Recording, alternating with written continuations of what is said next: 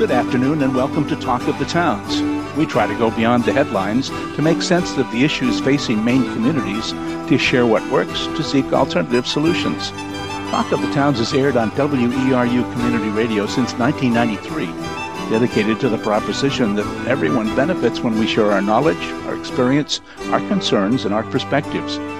We're about to practice the magic of community radio, in which those of us in our virtual studio, and you who are listening, create a dialogue that we hope will be of benefit to our friends, our neighbors, and colleagues. I'm your host, Ron Beard. Liz Graves is on maternity leave, and she'll be joining us later in the year. Hope you'll stay with us for the next hour and Talk of the Towns. Just a reminder that we're recording this show in advance and won't be taking any calls today. Well, today's topic, this afternoon's topic, is educating out of doors. Do you recall a time in your school days when the teacher announced that you were going out of doors for a class? It might have been to learn more about your school's wildlife habitat, to learn about gardening. These days, it might include how forests are managed or how the climate is changing. And we're so happy to have some guests in the studio, virtual studio, who can help us. First of all, Hazel Stark, no stranger to WERU. She's the producer and host of The Nature of Phenology, and she's the one of the main educators for the Maine Outdoor School in Millbridge. Welcome to you, Hazel. Thanks, Ron. Thanks for having me here. Tiara Woods is a middle-level classroom teacher at Lemoyne Consolidated School. She's just come out of her classroom, and her students were clapping to say, "Good luck, Tiara." So welcome to you. Thank you for having me. And Lander Nesbitt is the education coordinator for the Blue Hill Heritage Trust, doing wonderful work in the vicinity of the Blue Hill Peninsula. Welcome to you. Thank you so much, Ron. Happy to be here. Well, let's ask you each to talk a little about your connection to education through your work, a little bit about your background, and then we'll dive into the topic of how you get students involved out of doors. Hazel, could we start with you? Tell us a little bit about your kind of career path and more about the Maine Outdoor School. Sure, absolutely. So I grew up in Winterport, just south of Bangor, and was going through the public schools there and didn't spend a lot of time outside when I was a student, but I did spend a ton of time outside when I was not at school, camping and snowshoeing and hiking and all kinds of things. And it actually wasn't until I went to College of the Atlantic, where I did my undergrad, where I realized that my real passion for nature and specifically connecting others to it really existed. And so started realizing that that was a potential career, was connecting people to the outdoors.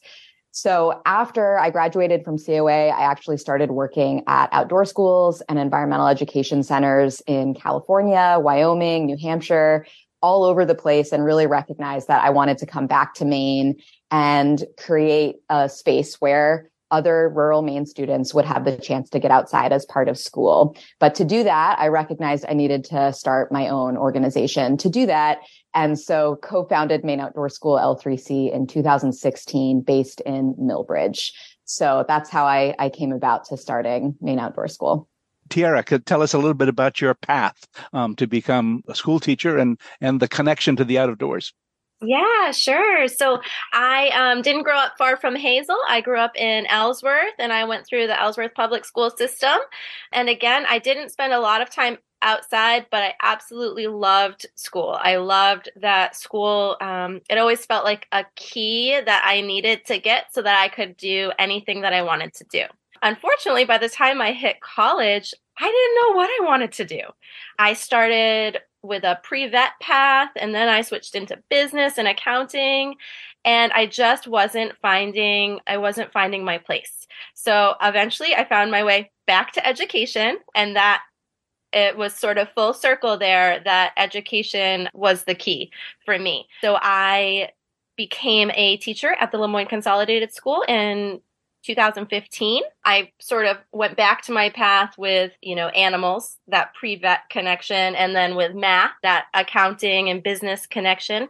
And I am now the 5th and 6th grade math and science teacher at Lemoyne Consolidated School. I would say after our pandemic protocols, we started to get outside a lot more. For me, that was where I knew spark for education was being outside and teaching math and science and any other subject we can throw in there. Lander, tell us a little bit about your path and what you do at Blue Hill Heritage Trust. Yeah, of course. So I'm the education coordinator for Blue Hill Heritage Trust, and I grew up on the Blue Hill Peninsula, and I was definitely lucky. I had a pretty free range outdoor childhood, and I think that really inspired everything I have done since. I taught homeschooler nature studies when I was a teenager. I worked at summer field studies at College of the Atlantic. And then I eventually went off to Antioch University to do a master's degree in environmental studies and education. And then immediately got a job at Blue Heritage Trust and was able to come back to the community I grew up in. And I've loved it so much ever since. And our mission at Blue Heritage Trust is to lead in conserving land, water, and wildlife habitat on the peninsula. And it's also to teach and practice a stewardship ethic. That's what I'm involved in all the time. I do a lot of organizing of community events and school programs. The ones I teach personally include wild sun catchers, forest days, lead one-off field trips. And then we have so many things going on: volunteer trail days, as people know, a 4-H club, forestry courses, Indigenous-led land restoration projects in partnership with Blue Heritage Trust, and many other educational offerings. So definitely check out our website if you want to learn more. Well, let's stay with you, Lander. What do you see as the main benefits of educating outdoors? I thought I would mention 3 today that come to mind. I think students being able to experience really embodied learning is such a benefit to being outdoors. And what do you mean by embodied learning? So I imagine that word probably means many things to many people, but to me, it brings up something that I learned from a practitioner in the UK who teaches forest school. They use something called SPICES. So it's that stands for social, physical, intellectual, communication, emotion, spiritual, all things that they consider when they're designing a program for the outdoors. And so that's kind of what I think of when I think of embodied learning. Yeah. So I think another huge benefit is building a relationship with the land, the earth, the environment, the natural world, whatever you call it, that it's not really possible indoors at a desk with a worksheet or even a simulation. Because when you get to know and love something, you're often inspired to go and care for it. And that ties into cultivating a stewardship ethic and a conservation mindset, which is a wonderful result of outdoor education. And then I always think of the flip side too, that the earth also takes care of us in so many, many, many ways, of course. And one of them, I think, is providing a sanctuary for us to return to when challenging things arise in our lives. So developing really positive social, emotional coping regulation skills is so important for youth and can come about during outdoor education experiences. And then I think lastly, I think there are so many things, but I'll stick to these 3 for now because I know Hazel and Tiara will have things as well, that outdoor education is also a time when a larger sense of community can develop. So of course, there's already family, classmates, friends, lots of overlapping human communities in our lives. But when you're learning outside, there is also a growing awareness of natural communities, wildlife communities. For the youngest students, I'm working with some pre-K students right now. This could be just pill bugs and salamanders under a log, like those decomposer communities. But I think it really expands awareness of who there is in the world with us and the overlapping connections we have with all beings. Tiara, what would you add to that wonderful list of benefits to teaching out of doors? Yeah, absolutely. And I see so many similar components there in the public school setting. I would say what allows us to get there from our setting is the student buy-in. Students, as soon as you say we're going outside, obviously that perks them up. They instantly want to go. Even if they don't know what we're learning about or how to do it, they want to learn outside. And it's that buy-in that also allows them to learn the routines necessary. How are we going to pack up our materials and bring our materials outside? How are we going to know when to come back as a whole group? How are we going to know what to do as individuals out there? What is our task? How are we going to stay focused? And because of that buy-in, that initial buy-in that they want to be outside, they're willing to learn those routines. And Hazel, what would you add to these lists of benefits to educating out of doors? Yeah, I think that Lander and Tiara really covered it really well. I think what I would add is that there's something for everyone outdoors, because the outdoors is an inherently interdisciplinary place. So whether you're the kind of kid who likes building with sticks or drawing, you can draw what you see. Whether they prefer tucking into a book, you can use a field guide to identify what you're noticing. You can listen to the music of bird songs. There's something that everyone can find that they're passionate about out there. And that opens all kinds of doors for possibility later on when they have the opportunity to really find their own spark, which can take a really long time to figure out, like, what do I really care about? And the outdoors is a space that can create that and give folks a little bit more help. I think also the mental health benefits, I know Lander mentioned a little bit, is a big one. I think there's been some very good research in recent years just showing that just 15 minutes in a green space outdoors has all kinds of really quick benefits, like lowering your heart rate, your blood pressure, your stress hormone, cortisol, of course.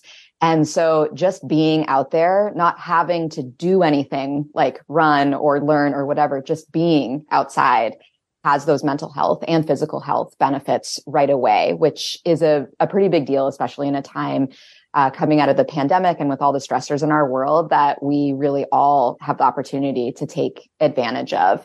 I think too, that opportunity to build resilience, not just from, as Tiara was saying, knowing how to be prepared for a challenging situation, whether that's weather or biting insects, and knowing what you need from inside to take outside to be comfortable.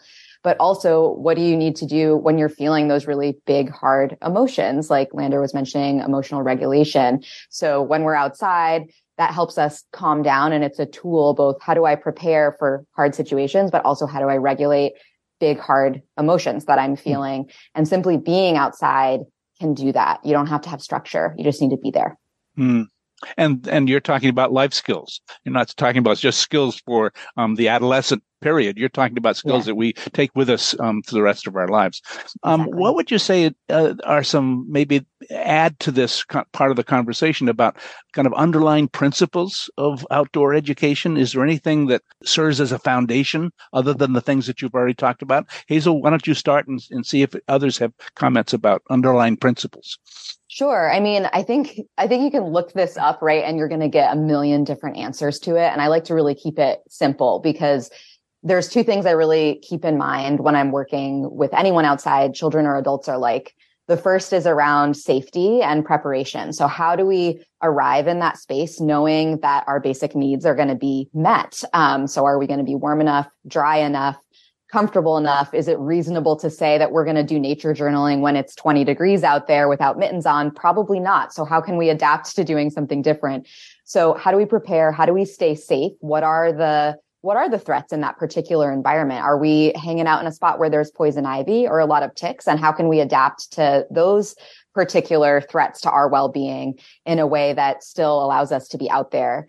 Thinking about good boundaries for ourselves and the other living things out there too. So it's not just our own safety, but how do we keep the other living things in those spaces safe, despite us walking around and learning from them. And so that's one piece, is to go out there with those kinds of expectations around safety for ourselves and the other living things. And then the other aspect I think that is so important is to recognize that no one needs to be an expert on nature or science to get out there, but we all do have the tools to learn more about it. So let's get out there, and rather than doing sort of a drag and brag on what this is and what it's used for, let's learn about how do we learn more from these cool other species by being really careful observers and using tools like field guides and our own observations, our own questions and things we've noticed to take it to the next level. So no one needs to be intimidated by, I don't know much about nature, I don't know much about science, but you do know how to be a learner. You do know how to ask questions. So let's start there, and the rest will follow. Tiara, is there something that's parallel to the classroom? So I think, that safety and preparation piece, that's the big barrier that teachers in the classroom have to make it over first. But as Hazel mentioned, none of us are experts on it. It's sort of a learn as you go, which has been our experience. What I notice happening more outside than indoors is when kids go home on the weekends, they come back on Monday and they can tell me something that's connected to what we did outdoors. They don't necessarily come back and tell me something about the properties of the trapezoid that we learned in math class. There might be a handful of kids that do that. But for the most part, they're coming in and they're saying, Miss Woods, what birds did you see? I saw and that's all related to the work we've done outside. That conversation, those connections, they wouldn't have been made if we weren't learning outside. Great. Well, I'll just remind listeners that the topic for today's Talk of the Towns is Take It Outside, Maine educators teaching out of doors. You've just heard from Tiara Woods, who is the middle-level classroom teacher at Lemoyne Consolidated School, and she's joined by Hazel Stark of the Maine Outdoor School based in Millbridge, and Lander Nesbitt, education coordinator at Blue Hill Heritage Trust. Let's go to some of the things that happen to students. You've already mentioned some of those, that students are observing things that are around them. What else happens to students, do you suppose, when you take them out of doors? Lander, what do you think about when you say, oh, when I took this group of students out, this is what happened to them? Yeah, it's a great question. So I think I'll share something recently that happened with a group of pre-K students that I meet with every Friday morning for 2 hours. There's a huge glacial erratic in our outdoor classroom site. And all year they have been trying to figure out ways to climb it. And both the teacher and I have said, we're not just going to lift you up there. Like, you have to figure this out for yourself. And so they've been trying things all year long, kind of on and off. And just a couple of weeks ago, they figured it out, and it was so exciting. One child dragged a huge fallen tree out of the woods that had like this ladder-like branches up the trunk. And they all worked for some time, to lean it up just so that it worked out between another tree and the boulder. And then the first one just scampered right up, and it was this huge celebration.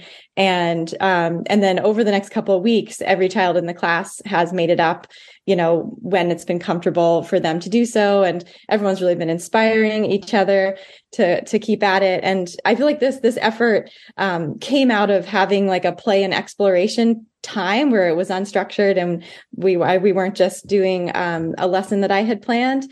And it really covered a huge portion of pre-K standards, a lot of life skills, as someone had mentioned earlier, a lot of positive emotions, perseverance, leadership, problem solving, building that confidence and pride, gross motor development, risk taking, but in a safe environment, as Hazel was talking about before.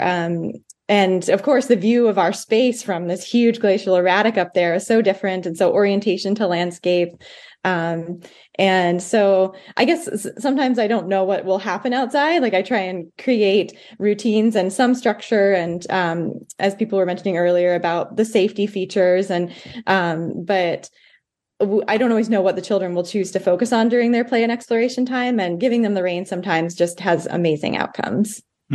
You've just mentioned a whole bunch of things that most people who aren't involved in the field of education might not recognize, and those happen to be how we've gotten more sophisticated about the learning process and standards. Tiara, tell us a little bit about how you see those kind of connecting. Your job as a teacher is pay attention to those things. The school system is expecting, the state is expecting you to do that. How does outdoor education fit into that structure? Yeah, sure. So I think, that continues to be a struggle for teachers around the state and around the country. And it can certainly be a limiting factor. But just like we have our students outside observing, I think as an educator, if we are looking around and paying attention to local organizations and local happenings, the seasons, what's happening outside, there are so many connections that tie into standards. The connections are there.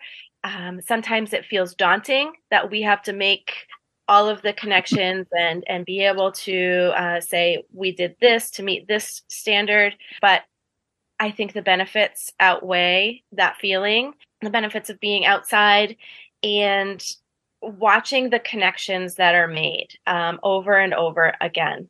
I think as far as the standards go, it's easy to connect to them. You just have to be willing to be flexible and keep your eyes open. And you're not having to do that all by yourselves. As a teacher, you've got support, and folks like Lander and Hazel can help with that. They think about those things all the time, so they can help. Hazel, what would you add to what happens to students when you take them outdoors and take them into the world that you feel very comfortable in? What happens to students? Yeah, I think also building off of what Tiara said, there's so much that happens at once. And also what Lander was saying around the experience of climbing that rock and figuring it out. There's so much that happens at once that I was with a second grade class a couple of weeks ago. We were at one point, looking at the chalkboard, writing out the observations that they had made with all of their senses. And the teacher chuckled. And she was like, well, that was a standard, check. And then we were going on. And then she says to me, like, that was another standard, thanks, check. And so she was marking off like all these standards that we covered together in less than an hour based on an experience that the kids really enjoyed. I think a couple of other stories that sort of highlight that question of what happens out there, and related back to what I said earlier about everyone finding something for them, some kind of passion and skill, is that there was this one day with a first grade class that I had a few years ago. This was early in the pandemic. We were all even masked up outside still at that point because we didn't yet understand how the virus was transmitted. And so we're all out there masked up, and their task was to go and do some building. And there was this one student who she just really was having a hard time focusing that day. She clearly did not seem to want to engage in building a little habitat for an animal, but she noticed that I was wearing these earrings that were beavers. She looked closely at my earrings and she said, "What animals are those?" And I said, "I don't know. Here's a field guide. Figure it out." And so she took a field guide. She hunkered down under a tree. And 5 minutes later, she comes back and says, "Is it this? And what does this say?" And I said, "Yes, this is a beaver. You matched the picture." And then we got to learn about the beavers together. And the teacher later came back to me and said, I haven't seen her stop and focus on one thing for that long a period of time ever. And she did an amazing job. She had never used a field guide at that point. She didn't know how they worked. But she just worked on matching the pictures with this image on my earrings. And then we coincidentally were right next to some beaver chew where they had cut down a tree. So we were able to make a connection right then at this species I'm sporting on my earrings did this thing in your schoolyard. And so that was such a great moment where not only was the student able to succeed at something that was her own personal challenge that she cared about, but also show to her fellow students and the teacher something that she was really good at that none of them had ever seen before. And that wouldn't probably have happened indoors. And so that is something that I love to see. Is I love when teachers get surprised by how a particular student shines outdoors when they can often really struggle in the indoor setting. And that often happens for students with ADHD. I've experienced is that there's so many distractions indoors, but what are distractions outdoors are things that you can plug into and engage with. And so when I've had a student who's struggling with following directions or something, I've been on a hike and said, "Hey, I just noticed there's a lady slipper over there. Can you do this job for me? Can you count how many lady slippers are along this stretch of trail while we're hiking?" And then I count too, and we compare. And of course, the student always notices more than I do because those students are just way more able to take in more from their environment than I am. And so that's something that can impress me. And I can say, "Hey, you did a better job than I did. You have this cool skill that I don't have." And that I think is important for children to hear from adults also. Tara, before we started to talk about, I took us off talking about standards. You mentioned that you use your math skills. How do you use the outdoors to teach math, for instance, or anything else that's different than the typical? We're going to learn about this plant per se. Yeah. Yeah, sure. So we have a lot of opportunity to use measuring skills and different measuring tools. And this time of year, especially, we can go out and keep track of the buds on the trees or plants and measure, which is great data collection. So we could do a number of things with that data. The other thing we can make graphs and charts about what we've seen or what we've heard outside. So math is a good one to sneak in outside. How about art and literature? Do any of you incorporate things that are less observation and more inspiration? Let's say, Lander, how do you incorporate some of those other spheres of education? Yeah, sure. So one example, our Wild Suncatcher program is a collaboration with the Louisville Public Library, and we focus on a different plant on the peninsula every month. And we have an ecology lesson that is kind of the foundation. So we did pussy willows one time, and we've used this lesson in multiple ways in other places too. And so we'll be talking about, the pussy willow as an early pollinator plant, and that it's a host plant for the viceroy butterfly. But then we have a group of kids that are like 3 to 12. And so it's really fun to then incorporate. We have a song that we sing about pussy willows that teaches about habitat and name origin. And we often do a craft with the willows. And so we talk about sustainably harvesting them and then make little willow wreaths. One time we had a young person with Polish ancestry who wanted to tell a story called The Legend of the Pussy Willow. So there was kind of that literature, oral storytelling piece in there. And then we had people take home branches of pussy willow to propagate to kind of continue that, integrating more pollinator habitat into people's yards. So I think we really successfully tied in art, science, literature, music, history. And I find that when kids are using their not only their heads, but their hands and their hearts as well, that it helps them remember the connections and the importance of this plant kind of going forward. And as Hazel was saying, there's kind of something for everyone outside. Like if you're more interested in the craft, then maybe that's what you'll really remember. If you're more interested in, the ecology piece or the singing or the story, hopefully there's something for everybody. Mm. And it seems like you're responding to the full person, all of the elements of a person. And perhaps in our traditional sense of a classroom, we break that up into, we're going to study math at this point, we're going to study art at this point, we're going to study English literature. But what you're able to do is to say, okay, we're whole people, we're all out of doors. What are we seeing? What do we see? How can we learn about where we are? That's great. I'll just remind listeners that they're tuned to Talk of the Towns. Our topic today is Take It Outside, Maine educators teaching out of doors. You've just heard from Lander Nesbitt, who's the education coordinator at Blue Hill Heritage Trust, joined by Tiara Woods, who's a middle-level classroom teacher at Lemoyne Consolidated School, and Hazel Stark of the Maine Outdoor School based in Millbridge. What's been some of the ways in which, Tiara, you're a classroom teacher, you seem pretty comfortable in taking students out of doors. Lander and Hazel assist, I suppose, classroom teachers in helping with that process. Hazel, maybe start with you and talk about how do you, as kind of outside of the school system, but supporting the school system, what's that relationship like? And then we can get comments from others as well. Sure. So Maine Outdoor Schools really focused on custom programs because just like we're talking about with being able to really address a whole person and get out there and find something you're passionate about, every school, every classroom, every teacher is a little bit different and have different needs and goals. And yeah, they all have the same kind of like, we have to meet these standards in this grade. But rather than going in and saying, hey, do you want to learn about trees? I say, hey, what are you learning about? And what standards do you want me to cover? I'm going to do it outside and I'm going to do it place-based, like right behind your school and connected in these ways.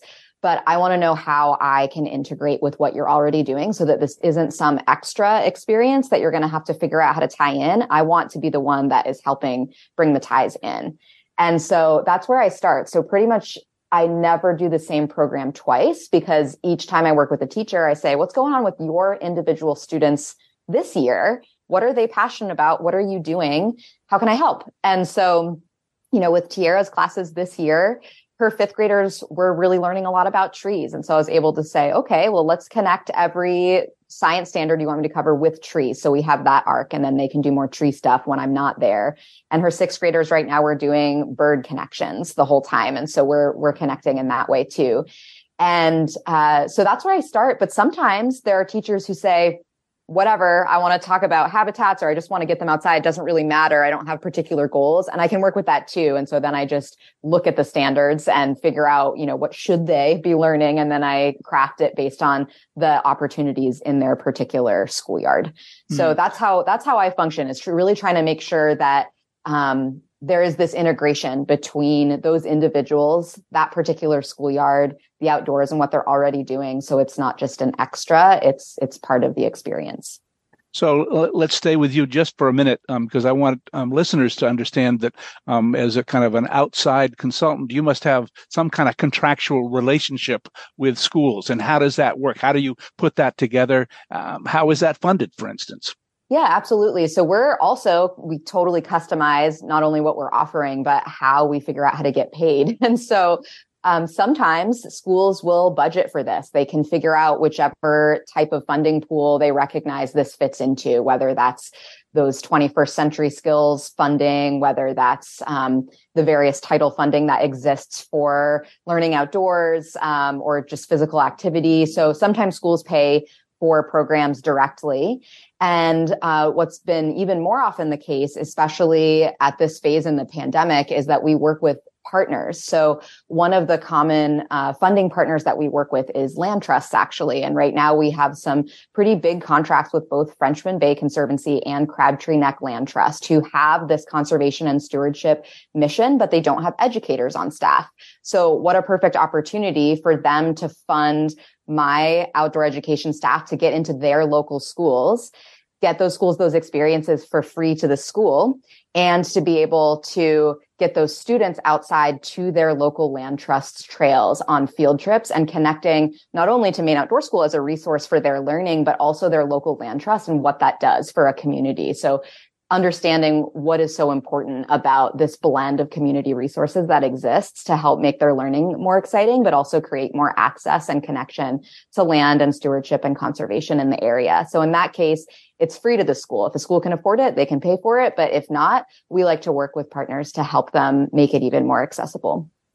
Well, Lander, you represent a land trust that has made the investment to have an education staff, you and perhaps some others, and you seem to have partnerships with beyond just schools, with many institutions in your community that have education perhaps as a subpart of their own missions. So tell a little bit more about how you make those relationships work and how that plays out. Yeah, for sure. So we just this year, we hired 2 additional staff. So I think our organization is really growing. It's so supported by the community. We have amazing relationships with grant funders, which support our programming and support operations to allow more staff to come on board as well. And we partner with the libraries, the schools, so many other nonprofits and even businesses, many individuals, volunteers. And so it all allows it to happen. So we do offer our programming for free to the schools because our organization itself has so much support. And we're able to do that, which is really nice. Tiara, what's been some of the responses as you've taken students out of doors from perhaps fellow teachers who might be a little wary of taking students outdoors, or parents, or school officials? What's been the reaction to doing outdoor education in this case with Hazel's help, but your leadership as well? Yeah, and I can also attest to the fact there are so many organizations and community members who are willing to help out with this. We've reached out further down the state. We've spoken with people from Avian Haven, the Bird Rehabilitation Center here in Maine. We've worked with the state park, the national park. It's almost kind of overwhelming how many outside organizations have information and are willing to come in and talk and share with the students. So that's been a really positive experience. And I think, through sharing with our administration and other teachers and parents that all of these organizations and individuals are coming in, it's been it's been received in such a positive way. I feel like some of these opportunities give students things to talk about when they go home. So there's like, wow, we had this person from this place come in and talk about these birds or these plants today. So I think overall in our community, our local school community and abroad, it's been a positive experience for everyone. Are there challenges that we haven't talked about that listeners might be saying, well, what about safety? You've covered some of that, but what are some of the challenges that you, Tiara, have as a classroom teacher, and what some of your colleagues might be thinking about as barriers or problems to be solved? Anything come to mind? Yeah, we have talked about the safety piece and learning the expectations. And we also touched upon that scheduling piece of, hey, we only have 40 minutes for this class to be outside. And the way we've tackled that here at Le Moyne is giving teachers sort of double blocks of time. So you teach language arts and social studies, you're going to get a double block to do language arts and social studies. And that sort of allows for that whole person learning, that whole full spectrum learning where we can get outside for a double block. I think, that's what I wrote in my notes today, time with an exclamation point. If I could get a whole day to go outside, I could check off so many standards and I could check off so many content areas just from being outside. How about things like insurance and transportation? How do you work with those kinds of either costs or difficulties? Yeah, we have our own busing at Le Moyne. We're a small district, so that's been pretty easy to navigate. Our bus drivers are happy to, drive 20 minutes in any direction, and we can get to so many different preserves and land trusts. Terms of. Yeah. How about Tiara or Lander or Hazel? Are you helping classroom teachers with barriers that they perceive to doing things out of doors? Hazel, start with you and then go to Lander. Yeah, I think I definitely want to echo time for sure. I think one of the biggest barriers for me in working with anyone ages 7th grade and up is their schedule. It's so rigid and it's really hard to get in. So to get them outside and then back in itself is transition time. And if you have a 40-minute class period, then what do you have, like 20 minutes outside? So the ability for schools to be flexible about that, to allow to even physically get outdoors and then back inside is a big one. But one of the barriers too has been, there's a couple. One is definitely ticks. There's been so much tick fear in recent years, which is totally fair. They carry diseases. We need to be careful about that. But unfortunately, that fear has definitely led a lot of parents, a lot of teachers to just really worry about how to handle that. And so we always send home a tick information flyer before our students come outside. That's bilingual in English and Spanish and has links to more information about the different ticks that we have here and the diseases and tick check procedure and all of that stuff. Then we talk about it and make sure we know what a tick looks like in our first program together, and we just make it comfortable. And I also just like to spend some time talking about how cool a species ticks are. They're so resilient. Like, what an incredible creature that me growing up in Maine, I never had a tick on me until I was an adult. That was just not a thing. So it's also an amazing climate change connection. So there's a lot of learning that we can do that both helps kind of tamper that fear of ticks and also helps us be more safe of what does it actually mean to do a tick check when you get home, and how do we make sure that we don't get Lyme disease or anything else by doing those careful tick checks. So that is a big one that comes up all the time, and I like to spend time on it because it's an important one. The other aspects is that for Maine Outdoor School, we're fully insured. So that also helps when we take students off of their school grounds. School insurance covers it when you're on the school grounds, but when we're off on a field trip, we're fully insured. I'm also a registered Maine guide that allows more flexibility to get to different places.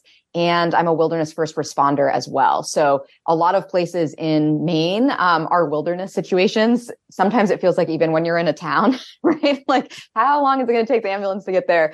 So it also helps, I think, teachers feel more comfortable that there is a person who is well versed in the outdoors, not getting lost, taking care of injuries that may occur in a wilderness setting, all of that kind of thing that just makes them feel like they're in good hands and like they don't have to be responsible for every last detail and responsibility on top of what teachers are already really worried about. So I think bringing in that kind of expertise, but also going slow to go fast around preparation and safety expectations in advance really helps reduce barriers in particular.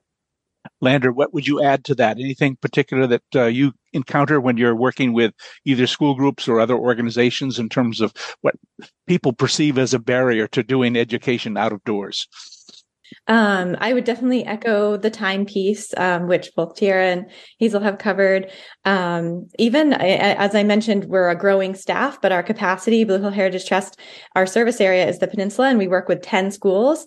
Which is a lot. And we have a lot of interest and a lot of teachers reaching out to us asking for programming. And so sometimes the challenge is saying yes to all of those programs, which is amazing that there's so much interest and we appreciate it so much. And we're so happy to help.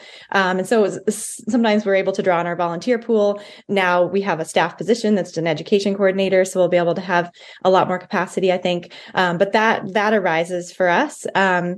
And then I guess like an accessibility piece too sometimes comes into play as a challenge. Chrissy Allen at Blue Heritage Trust has been such a driving factor in getting accessible trails on our properties, and that's still in progress. I admire Martha Bell and Nikki Flores and other teachers at Deer Island Elementary School so much for putting in an accessible trail on their school grounds so that when the environmental educator comes in, there's that. So I've encountered that for different abilities, and even it arises more often than I imagine it to, that children who are maybe having a hard day or have a one-on-one or resource room services are sometimes left out of that outdoor time, and just really encouraging that we're going outside to learn science and to learn things, but it's also like literally about a child's overall well-being to get out there, and it feels urgent to make sure that every child has that chance. And that it also doesn't become a punishment to stay indoors either, and become a part of that rewards and punishment system that's often in place. So that's a challenge that I encounter, and that it's an amazing part of our work to be able to encourage people to get out, and that there are so many layers of benefits to being out there. How about teaching teachers to teach out of doors? How does that all work so that it's not always going to be that there's an outside resource? Tiara, do you have a sense that teachers can learn about teaching out of doors through credits in courses, or how does that happen? Yeah, I think there are a lot more programs now than there ever used to be that incorporate outdoor education and teaching teachers to teach outside. And I think the other thing to remember is we won't be able to teach everything outside all the time, but we can definitely make connections to the outdoors even when we're indoors. And I think that is really where this all starts, is if we're connecting what we're learning indoors to outdoors, that's sort of that invitation to go outside. So the more often we're making those connections, the more invitations we get to go outside. And it sort of becomes that theme of how you teach. So I'm going to teach based on the seasons, and I'm going to come up with curriculum that matches the seasons. Some days we'll be inside talking about what's going on out there. Other days we'll actually be outside experiencing it. And you're in the middle school. How low does outdoor education go in terms of young folks, and how into high school?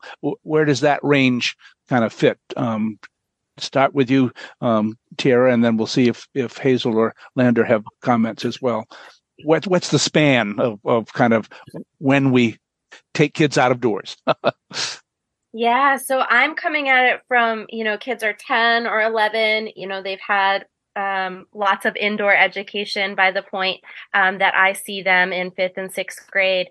And I think starting from that point, there are so many routines that we have to teach. We have to take that time to teach the routines, the safety routines, the expectations, and that how do you learn outside.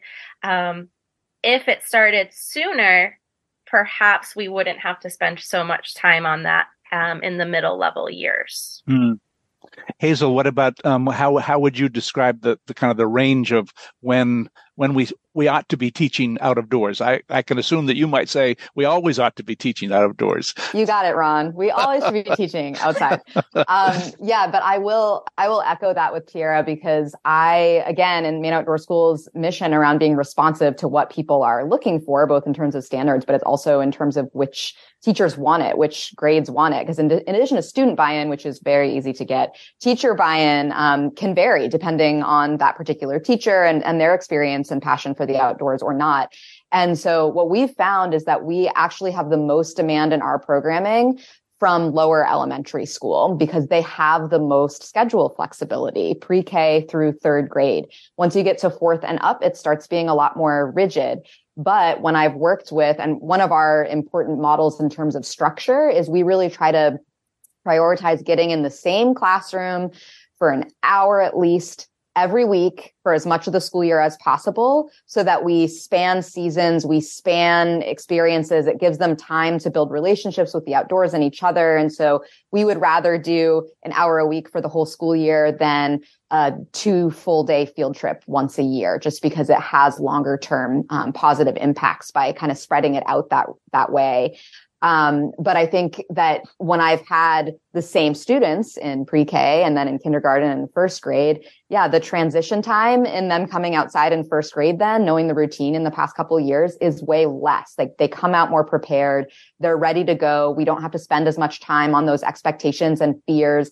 They have fewer fears about ticks and spiders and all those things, because little kids are just a lot more resilient and curious than older kids. And so when they're and adults, kids in general are always more curious and resilient than adults. Let's just say that. But the younger they are, the more we can expose them to different experiences, and they just gain comfort with that and confidence. And so later on, when they have that rigid schedule in 6th or 7th grade, they show up outside and we don't have to worry about spending quite as much of that time saying, like, really, you think a hoodie is going to cover it? It's 20 degrees. They actually bring their winter coat out and their winter boots, and they're ready to go. So we have more time in the small amount of time we have to actually learn and engage with the outdoors. Great. Well, I'll just remind listeners that we're talking about taking it outside, Maine educators teaching outdoors. You've just heard from Hazel Stark, the Maine Outdoor School, also joined by Tiara Woods, who's a middle-level classroom teacher in Lemoyne, and Lander Nesbitt, education coordinator at Blue Hill Heritage Trust. I'd like each of you to we've got about 10 minutes less, maybe tell a story, if you think of a story again that illustrates the power of outdoor education. You've already told some, maybe think of another story, and then we'll end up asking what you'd advise for teachers and school folks and parents about making the best of outdoor education. But has anybody thought of a story? Raise your hand if you're ready to start with a story, and then I'll go to the others after that. Hazel, go ahead. Sure. So I already told the beaver earring story, but another one of a student who, I think she was in pre-K at the time, and we were doing an exploration outside. And I've been lucky that she was one of my first pre-K students back in 2016 or 2017. And I have managed to work in her school, or she's come to a summer camp I've done pretty much every year since then. So even though we've had these short experiences, a matter of hours each year, I've been able to really see how her engagement with the natural world really has evolved. And so in pre-K, I saw her getting really passionate about slugs. And so she was really collecting up slugs, and then she moved on to snails, and I could just tell she was passionate about it. And her mom works at my local bank. Go in there one day and she's like, my daughter keeps picking up snails. She collects them out of the garden. Actually, it's very convenient because she takes them out of the garden, then she takes them in and learns about them. And then a couple years go by and she says, now she's gotten really into collecting up frogs and toads and learning about these amphibians. And then more recently, she's older now. She came to one of my summer camps that is designed for girls to build naturalist and outdoor and gardening skills in the summertime. And she reflected to her mom after that camp that she realized through that there were jobs for her in Washington County besides being a banker or a nurse, which she never felt a connection to. And she realized that there was a job to be a guide as an adult woman here. There's a job to take other kids outside. There's a job to be a scientist, to learn about these things. Like, these are possibilities in her future that she didn't realize. She thought that those were the only choices, working in a bank or being a nurse. And she suddenly realized through these experiences over time that her future has more possibilities than she realized before. And what a cool thing. Oh, that's great. That's great. Lander, have you thought of another story to tell our listeners about working out of doors in education? Sure. I have another story kind of about stewardship with the younger grades. I was working with a class one time. They were kindergartners, and they had spent quite a bit of time outside in pre-K as well with their pre-K teacher, and had kind of come back to the same location. As Hazel was indicating, a lot of our programming as well happens regularly throughout the seasons. And so these kids had come back to the same place, and they had always, there was this little spruce tree that they had always, sung songs around. That's what they had told me with their previous teacher. And they came back to the place the following year at the beginning of the school year, and the little tree had kind of fallen over. And they were so kind of sad about this. They had really formed a relationship and an attachment, I think, from all that time, the previous year, every week going out. And so for weeks on end, they worked to help revive the health of this little spruce tree in the middle of our clearing. And they would bring rocks over to try and stand it up. They took all this string one time and like attached it like a spider web to all sorts of other branches around it. At Christmas time, they hung little like cranberries and bird feeders on the tree.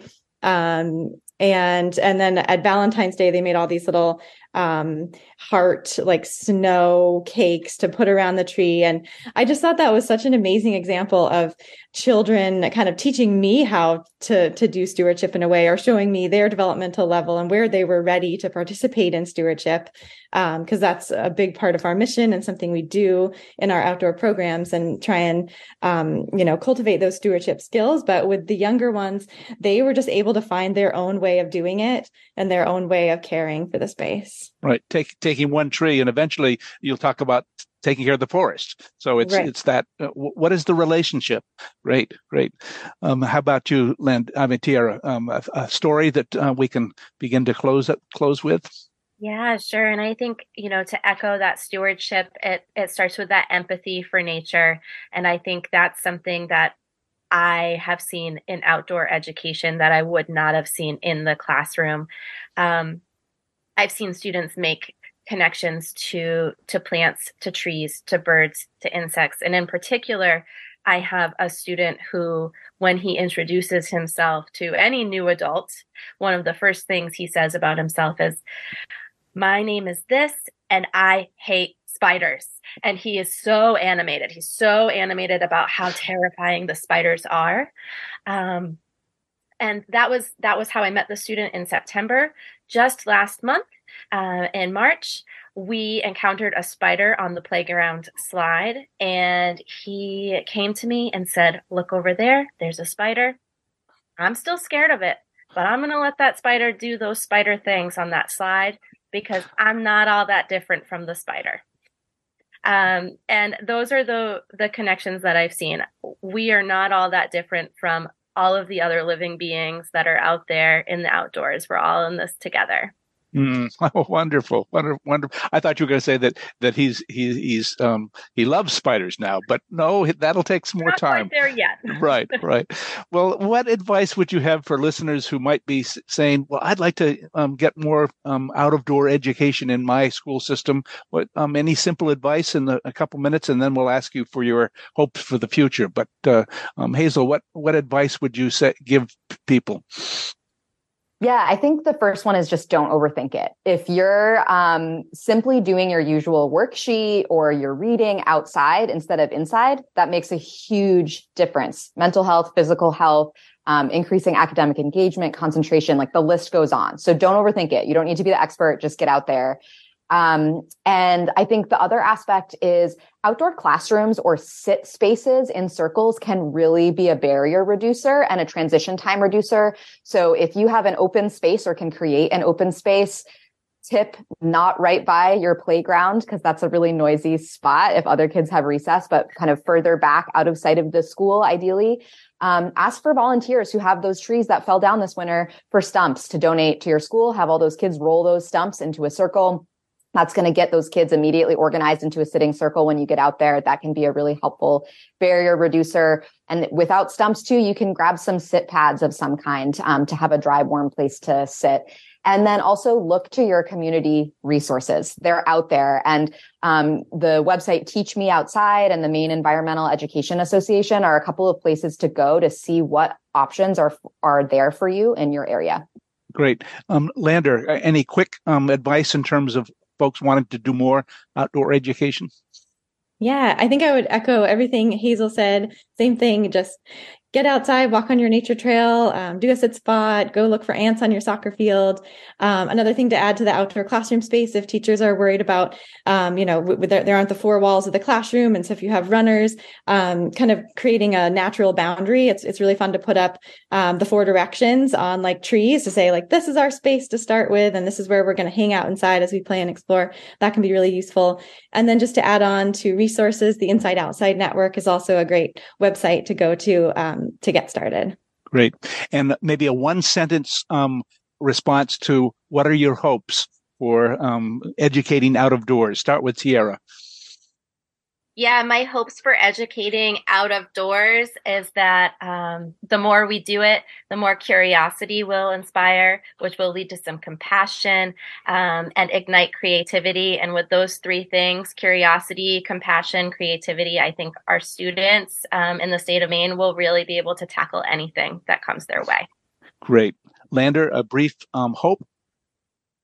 Yeah, I'm hoping that outdoor education can have more Indigenous voices over time. I think Maine is doing so many things in the diversity, justice, inclusion piece of outdoor education.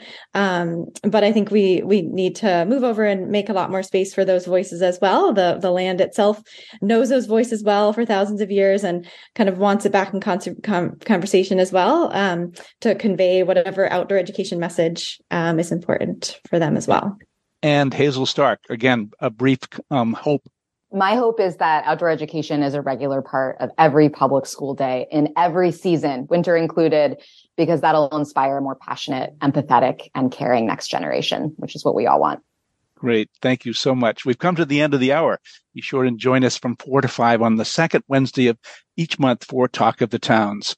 Podcasts of our programs can be found in the archive section of the WERU website. If you have comments or suggestions for topics, please email us at news@weru.org. Please tune in for our companion program, Coastal Conversations, with Natalie Springle of the University of Maine Sea Grant from 4 to 5 on the fourth Friday of each month. Our theme music is a medley from Coronach on a Balmain House Highland music recording. And thanks again to our guests, Hazel Stark of the Maine Outdoor School based in Millbridge, Tiara Woods, middle-level classroom teacher at Lemoyne Consolidated School, and Lander Nesbitt, education coordinator at Blue Hill Heritage Trust. Thanks to our underwriters, thanks to Amy Brown and Joel Mann for engineering our program. Stay tuned for Ralph Nader Radio from 5 to 6 and The Groove Shop from 6 to 8. Liz Graves and I are your producers and hosts for Talk of the Towns, and this is Ron Beard wishing you a good afternoon.